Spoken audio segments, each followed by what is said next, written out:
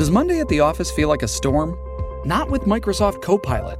That feeling when Copilot gets everyone up to speed instantly? It's sunny again. When Copilot simplifies complex data so your teams can act, that sun's shining on a beach. And when Copilot uncovers hidden insights, you're on that beach with your people, and you find buried treasure. That's Microsoft Copilot. Learn more at Microsoft.com/AI for all. This episode is brought to you by Shopify. Do you have a point of sale system you can trust, or is it a real POS? You need Shopify for retail. From accepting payments to managing inventory, Shopify POS has everything you need to sell in person. Go to shopify.com/system, all lowercase, to take your retail business to the next level today. That's shopify.com/system.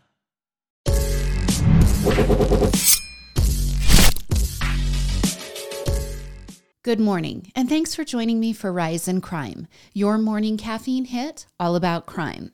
I'm Mama Jules, and let's get to an update to a case out of Manhattan that started back in March of 2022. Socialite Lauren Pazienza had spent the day of March 10th with her fiancé, Naveen Pereira. They had attended several art gallery showings and drank nearly 2 bottles worth of wine in the Chelsea area, supposedly in celebration of their pending wedding. See, Lauren and Naveen, well, they were to be married exactly 100 days from that day, which was March 10th. Now, as the day started to wind down, the two stopped at a food vendor outside of Chelsea Park. After entering the park to eat her food, she was approached by a Parks Department employee and told that the park would be closing soon. And for whatever reason, maybe it was a long day of alcohol, maybe the art was too expensive, or maybe she just didn't like her food cart hot dog. I don't know. But whatever it was, she basically lost control. Growing verbally violent, she cursed at the park's employee. And she then turned and hurled her food at her fiancé, and she stormed out of the park. Now, as she left the park, Naveen kind of cleaned up the mess, and he headed towards the subway, planning to return to the apartment that he and Lauren shared in Astoria. And Lauren, well, she, for no real identifiable reason, headed down 28th Street in Manhattan. And here's where Lauren's tantrum goes from embarrassing and childish to life-changing. As the 5'7" socialite is fuming down 28th Street, she sees 87-year-old Barbara Mayer Gustern just entering the sidewalk because Barbara's just leaving her home at about 9:30 at night to go to a play. Now, Lauren doesn't know Barbara, but still, in her fit of rage, she crosses the street and violently shoves the 4'11" 87-year-old Barbara and calls her a bitch. Then the shove causes Barbara to hit her head, possibly on the cement or the metal fence behind her, or both. Barbara stumbles to her feet, bleeding profusely from her head wound, and she tries to make her way down 28th Street. She sees a friend just a few yards down the block who calls an ambulance. And Barbara told that friend she had never sustained a blow like that in her entire life. She was taken by ambulance to Bellevue Hospital. And by the time she arrived, she was unconscious. And 5 days later, she died from the injuries sustained in the attack. Okay, well, what did Lauren do? Did she try to aid Barbara after pushing her? Did seeing an elderly woman crash to the ground wake her from her fit of rage? Well, Lauren calls her fiancé. He heads back her way, and they reunite there in the Chelsea Park area. But her tantrum doesn't seem to be over.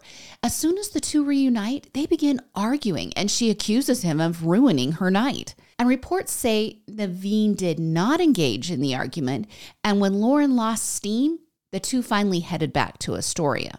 And as they turn to leave the area, video footage from surrounding cameras seemingly shows Lauren standing just a few yards off, watching as the ambulance loaded Barbara and sped off to the hospital. Now, as the couple prepared for bed, Lauren is reported to have told Naveen that she might have pushed someone. And Naveen asks the next most appropriate question, why would you do that? And she responds with, she might have said something to me. Then she told Naveen she wasn't really sure. And then Lauren goes about her life until 2 days later when she sees coverage in the local media about the attack on Barbara, and she starts to grow nervous, eventually showing Naveen a news article about the assault. She also then confessed to a cousin that she might have been involved in the attack. Then she fled to her parents' house on Long Island. And then, in an act of complete innocence, obviously, she deletes her social media accounts and removes her wedding website. Remember, the wedding is just 100 days away. She also stopped using her cell phone, choosing to leave it at her aunt's house. Now, it took the police a week to track down Lauren. They first visited her parents' house, but later found her hiding out at her aunt's, and she turned herself in without conflict. So why am I giving you this update now? Well, Lauren has been being held without bail at Rikers Island on charges of manslaughter. Now, Lauren, who is the daughter of a lucrative cesspool heir, had initially easily bonded out on the $500,000 bail. But a judge had later ruled that Lauren could be a flight risk and had her handcuffed and sent to the prison until trial. Well, on Thursday, Lauren's attorneys argued that during the attack, she was heavily under the influence of drugs and alcohol, and that she couldn't have intentionally killed Barbara. Initially, Lauren and her fiancé copped to drinking heavy amounts of alcohol that day. That was a little over a year ago. But now her attorneys are saying that along with the wine, Lauren had consumed prescription drugs and marijuana. Her attorney told the judge on Thursday that he and the state are trying to work out a plea deal, but he is assuming that the prosecutors will not provide a, quote, reasonable offer. All of that is according to CBS New York. He also said that Lauren agrees she needs to be punished and that she is being punished. She's in Rikers Island. He said, I'm not asking for 5 years. And to be clear, I'm not asking for probation. All right. That's a little muddled. So I'm going to try to interpret that as he's negotiating anywhere between the current time served and 5 years for Lauren.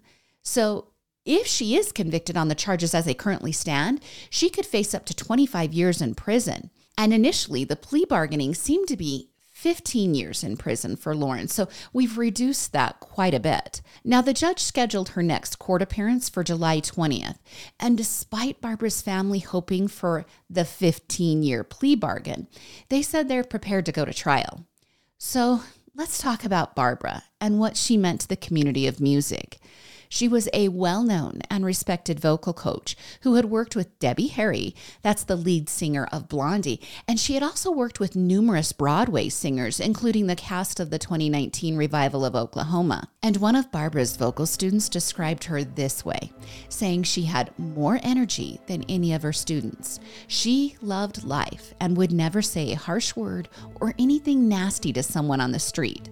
And that student said the following: the fact that someone ran across the street to push her because they had to take it out on somebody is sad. I doubt that she thought that she would kill her, but there are consequences. You can't just have temper tantrums because the world doesn't go your way. All right, I'll keep you updated on that case and let you know if they actually reach a plea bargain. Now let's head on over to Detroit, where a benevolent neurosurgeon was found dead in his attic nearly 2 months ago, and police aren't sharing much of the case with the public. The 53-year-old neurosurgeon, Devon Hoover, had an organized life, to say the least. He had purchased a 9-bedroom stately mansion in Detroit's historic Boston Edison neighborhood back in 2008. He then restored the home to its full glory, and he would often spend hours tracking down the perfect art or antiques to adorn the mansion. Now, according to People.com, his neighbor, Jeannie Wyatt, said Devon had a good eye for decor and restoration. She said that anytime he would get a new piece of artwork or an antique, that he would invite them over for wine so that they could view the treasures he had discovered. But she also said, despite the massive house and antiques, he was very kind and he was a gentle soul that was actually down to earth and that he treasured the community he lived in. Now, it wasn't just the inside of the mansion that received Devon's meticulous care. He paid particular attention to his lush green hedges, personally making sure that they were perfectly manicured. The hedges became such a focal point that one of his friends had joked he was going to burn them all down because Devon was missing too many social events. See, he was carefully grooming his hedges instead of going to events with friends. Now, Devon was also close to his 6 sisters and parents, and it was one of those sisters who alerted police to visit Devon at his home for a welfare check. Now, police report that when they arrived on the scene to search the home, they found Devon stuffed in an attic crawl space and covered with a comforter, a sheet, and then a rug. He had been shot multiple times. Police say he was dragged face down and naked to that crawl space with only a sock on his foot. Now, police confirmed that they believe this was not a random act of violence, even going as far to say that Devon knows his killer. And why did this sister alert the police for a welfare check? Well, Devon was supposed to be returning to his family home that weekend to visit his parents. And when he didn't arrive, the family became alarmed. Devon was still very close with the family, where he was the 4th of 7 kids that grew up on the dairy farm in Elkhart, Indiana. And now, in the most heart-wrenching of events, his 80-year-old mother, Loretta, well, she died just 4 days after the discovery of her son. All right, do police have any leads? Well, they initially arrested a person of interest in the case on some other charges. And according to Click on Detroit, investigators have text messages, video evidence from the scene, and DNA for that person of interest. Yet he was released because prosecutors are asking for more evidence before an official arrest is made. And so that leads me to go, okay, what other evidence does the prosecutor want? Well, specifically, the gun that was used in the murder of Devon. Police are being very tight-lipped with the investigation, which we should note isn't unusual. They are not sharing a motive for the killing or more of the specifics in the hours that were leading up to the surgeon's death. Now, Click on Detroit also says their sources are saying police are zeroed in on just that one person of interest. And his death does leave a gaping hole in the community. Messages of gratitude have poured in from previous patients. Cheryl Lever told the New York Post that Devon had operated on her severely arthritic back in 2022. She said she woke up the next day with no pain. And then another patient named Eric said he was so compromised that he couldn't walk anymore. He said Devon told him that he was in good hands and that he was going to fix him. Eric said he now walks following the surgery, calling the surgeon a miracle worker. And I just wanted to share this one post out of the dozens that I found, because I think it just really shows who Devon was. On a Justice for Dr. Devon Hoover page on Facebook, Ben from the UK wrote that he had been in Detroit 7 months ago to install a greenhouse for Devon. He writes that one evening the doctor ordered pizza and grabbed some beers, and they just sat for a few hours talking. He wrote that it was one of his all-time favorite jobs and that the doctor was just a top guy. Now, this case is obviously not over, and I'll keep you updated on a possible arrest. All right, let's finish with this quick update to a portion of the Alec Murdaugh case out of South Carolina. Now, I know that this is a very complicated case, but let's do a quick summary before I give the update. At around 10 p.m. on June 7th of 2021, authorities were called to a rural hunting property in the Low Country of South Carolina. When they arrived at the grisly scene, they found 52-year-old Maggie Murdaugh and her 22-year-old son, Paul, laying dead in pools of blood from gunshot wounds. Now, Alec is the father of the family, and he had called 911, claiming he had returned to the hunting property after visiting his mother, and that's where he found the nightmarish scene. Well, just 18 months later, Alec stood trial for the 2 deaths and was found guilty for those crimes, as well as some financial misdeeds. So that update alone would be enough, right? We've got a father who is now found guilty of killing his wife and his son, and that's just only a portion of this story. So let's rewind to explain this highly influential legal family whose grip over the region extends back several generations and possibly 3 more deaths. We can start with Paul, the son. So at the time of his death, he was facing manslaughter charges stemming from the February 2019 boat crash that is just now infamous in the true crime community. Paul, who had been drinking heavily, was driving a boat filled with friends when he crashed into a bridge pylon at a high rate of speed, injuring some of the passengers on board. The crash sent 19-year-old Mallory Beach flying into the water. Her body was found 7 days later. Now, Alec arrived at the hospital where the injured passengers were being treated and where his son was sobering up. He allegedly began manipulating the situation, coercing the passengers, and eventually saying that Paul's friend was driving the boat instead of Paul. Now, special allowances were made for Paul, like he never was detained in jail, and he also had his mugshot taken in a courtroom corridor rather than the traditional police mugshot. So what about the other 2 deaths linked to the Murdaugh family? Well, 1 year before the boat crash, the Murdaughs' longtime housekeeper fell at the same hunting lodge where Maggie and Paul were murdered. It was said that she tripped on one or more of the family dogs, hitting her head on a set of stairs. Alec eventually committed insurance fraud by securing the life insurance payout for the housekeeper, but not giving that money to her family. He instead kept it for himself. So that leaves 1 more murder. And that's where the update comes in. Now we have to go back to July of 2015, when 19-year-old Stephen Smith was found dead in the middle of a rural road in Hampton County, South Carolina. That's just about 10 miles from the Murdaugh home. Now, authorities at the time said he died from blunt force trauma to his head, and they theorized he had been walking on the road and had been a victim of a hit-and-run accident. Now, they came to this conclusion because they found his car a way off, and they thought he possibly had run out of gas and was walking to get help. Now, law enforcement never came to an agreement with the conclusion, and some felt this theory seemed a little bit flimsy since there were really no signs of a hit and run. Now, there is a link or a potential link between Stephen and the Murdaughs. The gay nursing student had been a classmate of Buster Murdaugh. Buster is the older son of Alec and Maggie. Now, rumors had been circulating in the area that Buster and Stephen were linked romantically. And Stephen's twin sister, well, she had said that her brother was seeing someone and that he had told her the community would be surprised if they knew who it was. Well, Law and Crime is reporting that a grand jury has been hearing evidence in the death of Stephen. Eric Bland, an attorney for the family of Stephen, is saying that a grand jury has been impaneled and that substantial progress has been made. In his words, he says, "I have been authorized to say that progress is being made, and there's probably 5 or 6 individuals that have material information as to what happened to Stephen." Now, Stephen's body was exhumed earlier this year, and a second independent autopsy was performed in Florida.